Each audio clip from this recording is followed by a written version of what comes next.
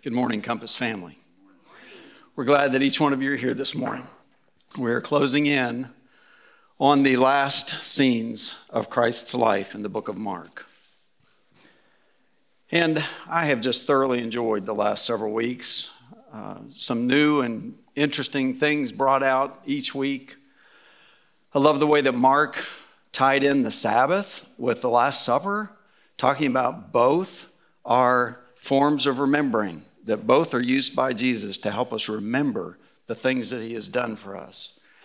And Glenn, what an awesome job you did at just leading us through the Garden of Gethsemane experience and just realizing what lavish grace and love that Jesus is heaping on us.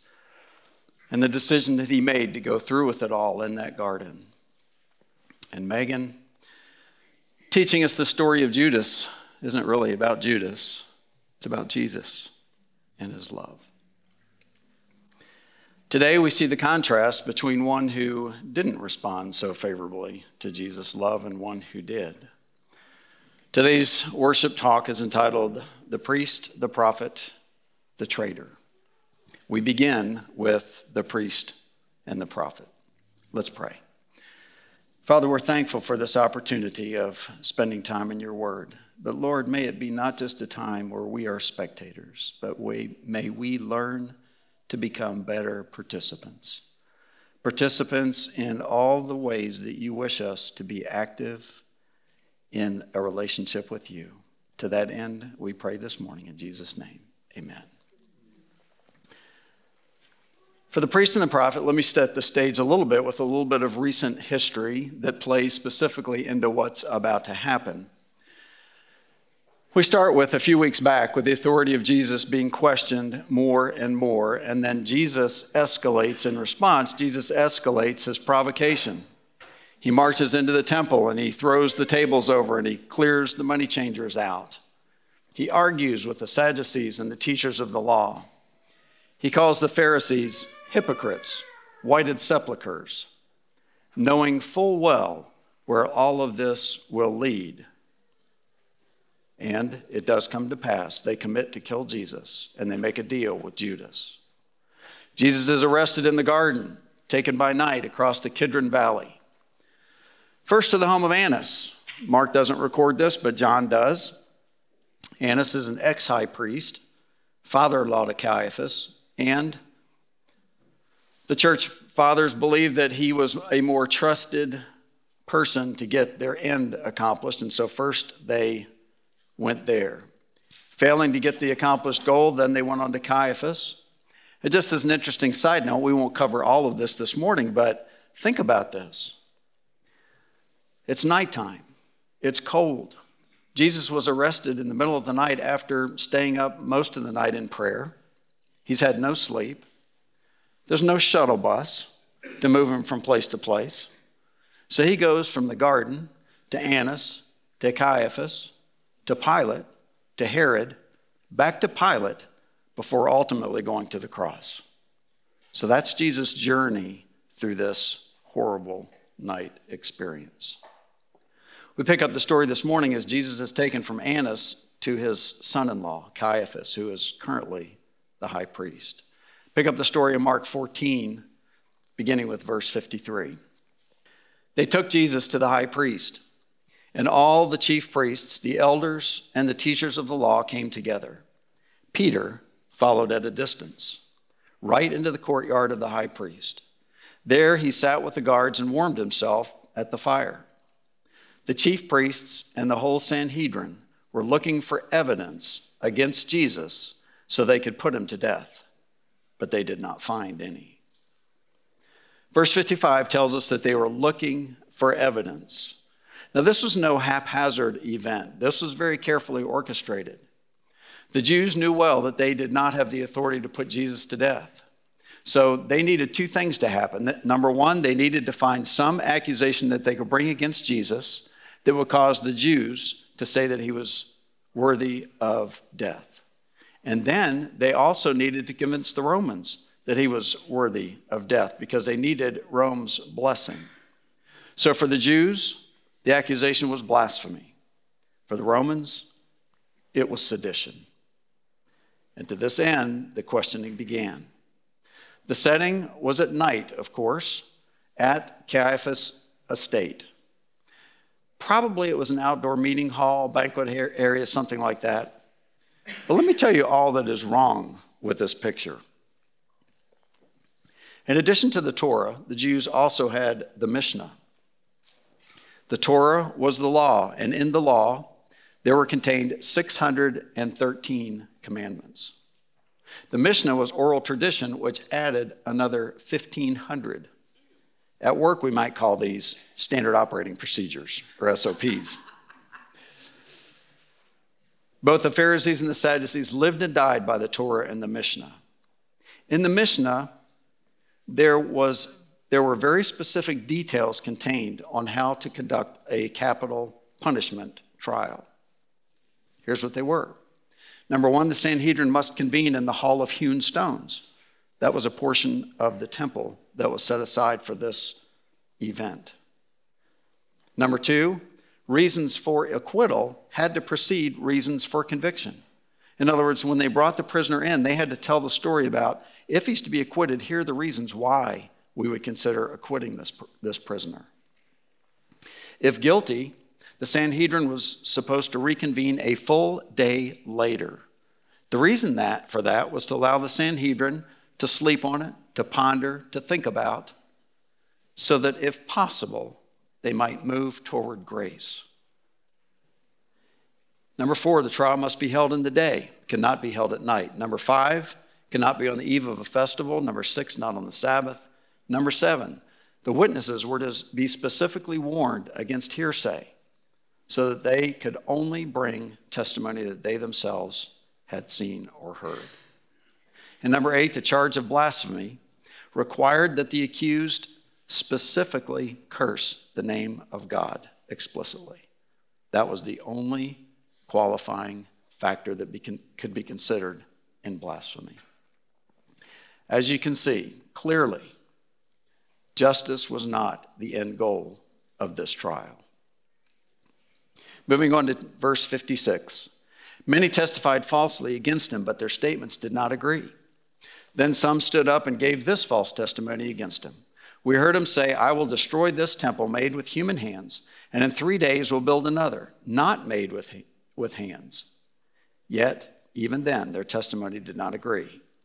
Then the high priest stood up before them and asked Jesus, are you not going to answer?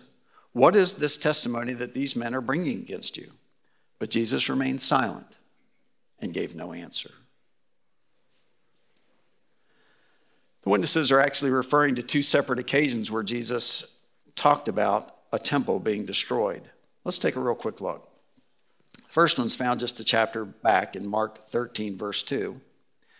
They're talking about how beautiful the temple building is. And Jesus responds by saying this. He says, do you see all these great buildings? Jesus replied, not one stone here will be left on another. Every one will be thrown down. Here, obviously, Jesus is talking about the destruction of Jerusalem, which actually occurred some 30 years later. The second occasion where Jesus talked about destroying a temple was in John 2, verse 19. Jesus answered them, destroy this temple, and I will raise it again in 3 days. Here, with the benefit of hindsight, we know that Jesus is talking about his own death and resurrection. But without the benefit of hindsight, these witnesses were confusing the two events, mixing them up, and their testimonies did not agree with each other. Jesus' silence is extremely frustrating to the Sanhedrin. They know they're not getting anywhere toward their goal, and so Caiaphas abandons the subtle for the direct approach. Verse 61. Again, the high priest asked him, are you the Messiah, the Son of the Blessed One? Several chapters back, Jesus had asked his disciples, but what about you? He asked, who do you say I am? Peter answered, you are the Messiah. Now Caiaphas uses identical wording. Uses the exact same words that Peter used in describing who Jesus was, and Caiaphas is asking, is this true? Are you the Messiah? And after remaining silent so far, Jesus chooses to respond. Matthew's version may give us a little bit more insight as to why he chose this particular moment to respond. Matthew 26:63 says, the high priest said to him, I charge you under oath by the living God. Tell us if you are the Messiah, the Son of God. This appeal was made by the highest acknowledged authority of the nation and in the name of the Most High. He knew the result of his response, but he could not remain silent. Jesus had said to his disciples, whoever acknowledges me before others, I will also acknowledge before my Father in heaven. We'll come back to this thought in just a minute. Now was the time for Jesus to walk the walk. His response, verse 62, I am, said Jesus, and you will see the Son of Man sitting at the right hand of the Mighty One and coming on the clouds of heaven. That may or may not excite us, but let me paint a little context for you. Here Jesus is taking wording from two passages of Scripture, both very familiar to the Jews and both clearly referencing God. One is found in Psalms 110 and the other in Daniel 7.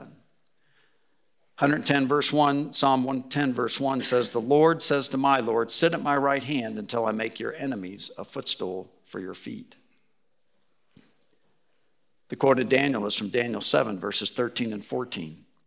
In my vision at night I looked, and there before me was one like a son of man, coming with clouds of heaven.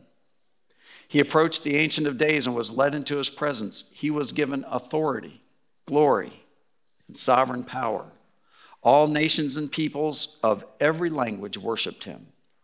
His dominion is an everlasting dominion that will not pass away, and his kingdom is one that will never be destroyed. Here, Jesus is clearly claiming that he will ultimately be all-powerful, have all authority, all dominion, all glory, and all will worship him. He is clearly claiming to be one with God. This statement ends all questions. Jesus is now clearly saying what we have known since the beginning of Mark's gospel, where he states in the very first verse that Jesus is the Messiah, the Son of God. N.T. Wright writes this in his commentary. The answer says in a tight-packed phrase, yes, I am a true prophet. Yes, what I said about the temple will come true. Yes, I am the Messiah. You will see me vindicated. And my vindication will mean that I share the very throne of Israel's God. At last, the masks are off, the secrets are out, the cryptic sayings and parables are left behind. The Son of Man stands before the official ruler of Israel, declaring that God will prove him in the right and the court in the wrong. The response, verse 63, the high priest tore his clothes, which, by the way, was strictly prohibited in the Bible for a high priest to tear his clothes. Why do we need more witnesses, he asked. You have heard the blasphemy. What do you think? They all condemned him as worthy of death. Then some began to spit at him. They blindfolded him, struck him with their fists, and said, prophesy. And the guards took him and beat him. Interestingly, while Jesus is being taunted to prophesy, their very acts are fulfilling prophecies given to Isaiah hundreds of years ago. Isaiah 53, 7 and 8, he was oppressed and afflicted, yet he did not open his mouth. He was led like a lamb to the slaughter, and as a sheep before its shearers is silent, so he did not open his mouth. By oppression and judgment he was taken away. Yet who of his generation protested? For he was cut off from the land of the living. For the transgression of my people he was punished. In Isaiah 50 verse 6, I offered my back to those who beat me, my cheeks to those who pulled out my beard. I did not hide my face from mocking and spitting. The priest and the prophet. Before we finish that portion of the talk, let me real quick review some of the ironies we find between the priest and the prophet, or in this passage of the priest and the prophet. Guilty men are judging an innocent man who in fact is the only true judge. While mocked as a false prophet, prophecies given to Daniel and Isaiah are in the process of being fulfilled. A prophecy made by Jesus less than 24 hours ago is about to be fulfilled just a few yards away. Peter's lack of confession over something relatively insignificant, which we'll talk about in just a minute, just that he was just with him. No commitment, no belief, no call to action, no faith, just an association. But Peter failed that confession. Jesus, on the other hand, confesses his relationship with his Father, even though he knew it would cost him his life. And the final irony, as we'll read in a moment, when Peter claims not to know Jesus, he was in fact, at that point, telling the truth. Peter truly did not understand who Jesus was. On to part B, the traitor. When I say the word traitor, who do you think of? Judas? My mind goes to people like Benedict Arnold,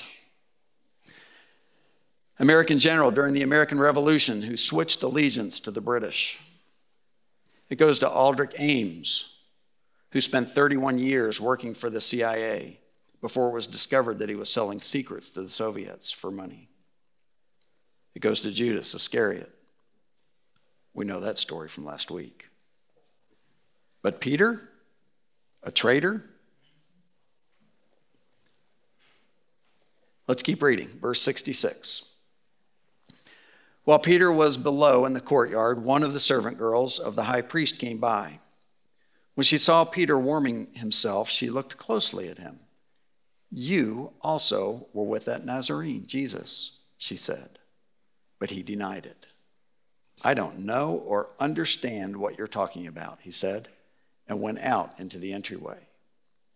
When the servant girl saw him there, she said again to those standing around, this fellow is one of them.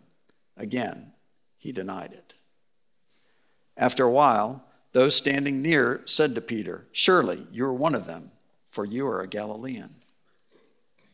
He began to call down curses, and he swore to them, I don't know this man you're talking about. Immediately the rooster crowed the second time.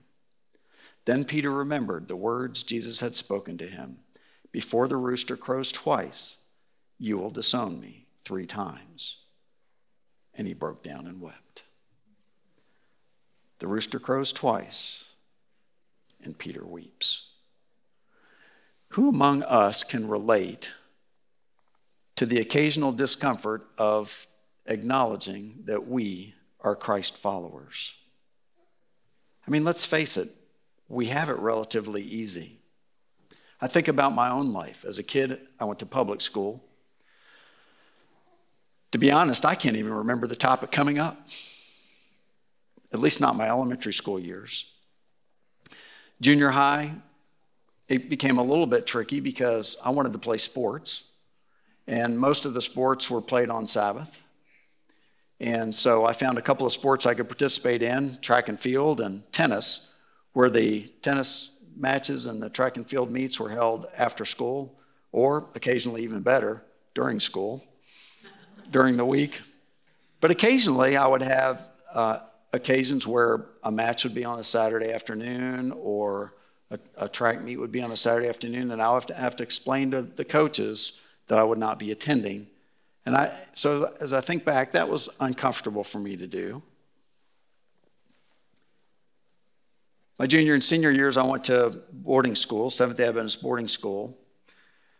And there were those, much to my shock, in attendance at the school that were probably not professing Christians, which I had not really expected that. But it still was easy to acknowledge that I was a Christ follower. In my adult life, I work for a company that's owned by Christians. In fact, it's owned by Seventh-day Adventists. How hard can that be? They have a family statement which acknowledges the providence of God in our continued success. My wife, Kay, teaches at a Christian school. Most of my friends are found in this room. How difficult can it be for me to claim to be a Christian? I've got it pretty easy. I've got it pretty easy. And probably most of you do too. But in some parts of the U.S. and some parts of the world, claiming to be a Christian isn't as easy. In some places in the U.S., there are pockets where it may actually be very uncomfortable to claim that you're a Christian. In some parts of the world, claiming that you're a Christian could easily result in persecution and or death. So I wonder, with my position as a Christ follower rarely being tested, with those faith muscles which are rarely exercised, how would I respond if truly put to the test? On November 23rd, 1994, Michael W. Smith released a song entitled "This Is Your Time" on the heels of the Columbine shooting. There was a story circulated by witnesses that one student, Cassie Bernal, was asked by one of the gunmen if she believed in God. When Cassie said yes, she was shot to death. In commemorating that event, here are some of the words to the song. It was a test that we could all hope to pass, but none of us would want to take. Faced with a choice to deny God and live, for her, there was one choice to make. This was her time. This was her dance. She lived every moment, left nothing to chance. Dietrich Bonhoeffer lived during the Nazi regime, just before World War II. Even though a German, he was a Christian, actively opposed to the Nazi regime, actively opposed to Hitler and what was happening to the Jews. Outwardly, he spoke out against that often. He wrote a book called The Cost of Discipleship, which portrays the thought that Jesus says, "Come, I will give you an abundant life, but it will cost you everything." In fact, one quote from his book says it this way: when Christ calls a man, he bids him come and die. I've told the story before, but it's kind of fun. Junior high student on the phone with his young love, professing his dedication and loyalty. I'd climb the highest mountain for you. I'd cross the raging sea. I'd wander through the wildest desert and cross the densest forest. But I can't come over right now, it's raining. Are we well prepared to die for Christ? But we're not nearly as well prepared to be inconvenienced. The U.S., we may experience occasional discomfort, other parts of the world, imprisonment and death. Back to the Matthew 10:32 quote, "Whoever acknowledges me before others, I will also acknowledge before my Father in heaven." Peter had forsaken a life of costly discipleship for one of safe observation. Are we willing to say, "I have been with Jesus"? Are we willing to say, "I am one of his disciples"? Judas and Peter both betrayed Jesus. Jesus' love and grace was extended and available to both. Last week, we saw the tragic ending to the refusal of Judas to respond favorably to the call of Jesus. But there's a different ending for Peter. Not recorded in the book of Mark, but it is found in John's gospel. Just so we don't end on a bad note, let's take a look at that one.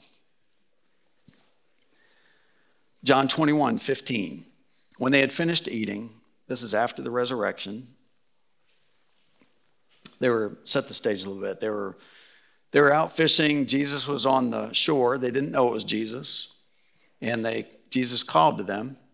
Their nets were overflowing with the catch after they listened to what Jesus told them to do. They were coming to shore. Peter was the first to recognize Jesus, jumps out of the boat and runs ashore. And then they all finally get to shore. They sit around and eat. And now we pick up the story. When they had finished eating, Jesus said to Peter, "Simon, son of John, do you love me more than these?" "Yes, Lord," he said, "you know that I love you." Jesus said, "Feed my lambs." Again, Jesus said, "Simon, son of John, do you love me?" He answered, "Yes, Lord, you know that I love you." Jesus said, "Take care of my sheep." The third time he said to him, "Simon, son of John, do you love me?" Peter was hurt because Jesus asked him the third time, "Do you love me?" He said, "Lord, you know all things. You know that I love you." Jesus said, "Feed my sheep. Very truly, I tell you, when you were younger, you dressed yourself and went where you wanted. But when you are old, you will stretch out your hands. Someone else will dress you and lead you where you do not want to go." Jesus said this to indicate the kind of death by which Peter would glorify God. Then he said to him, "Follow me."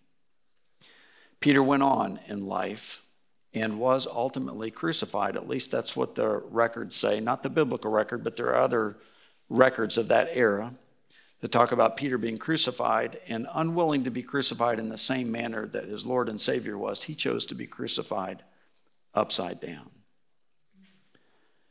We believe that Mark's gospel is really Peter's words. Whether Peter actually told it to him, whether there were notes, we believe that Mark and Peter spent a lot of time together. Acts tells us that. So Peter is really telling his own story of failure here.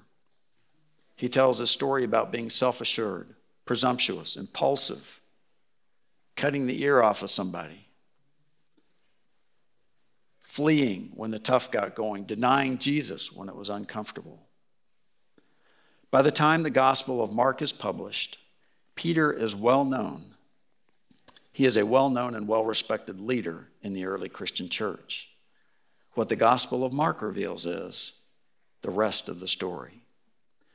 Once again, the real story is about Jesus, his love and his grace that are available to us all. And the real message of Peter to us is, see how I failed, but see how Jesus loved. How will you respond? Michael W. Smith continues his song with these words: "What if tomorrow and what if today, faced with the question, oh, what would you say? This is your time. This is your dance. Make every moment. Leave nothing to chance." Father, we just ask that when we are called on to claim you as our Savior, when we are called on to say that, yes, we spend time with you, when we are called on to say, yes, we are Christ followers, may your Spirit work in our hearts to the point that we will know the ready answer to that, and that is a resounding yes. To that end, we dedicate our lives in Jesus' name. Amen.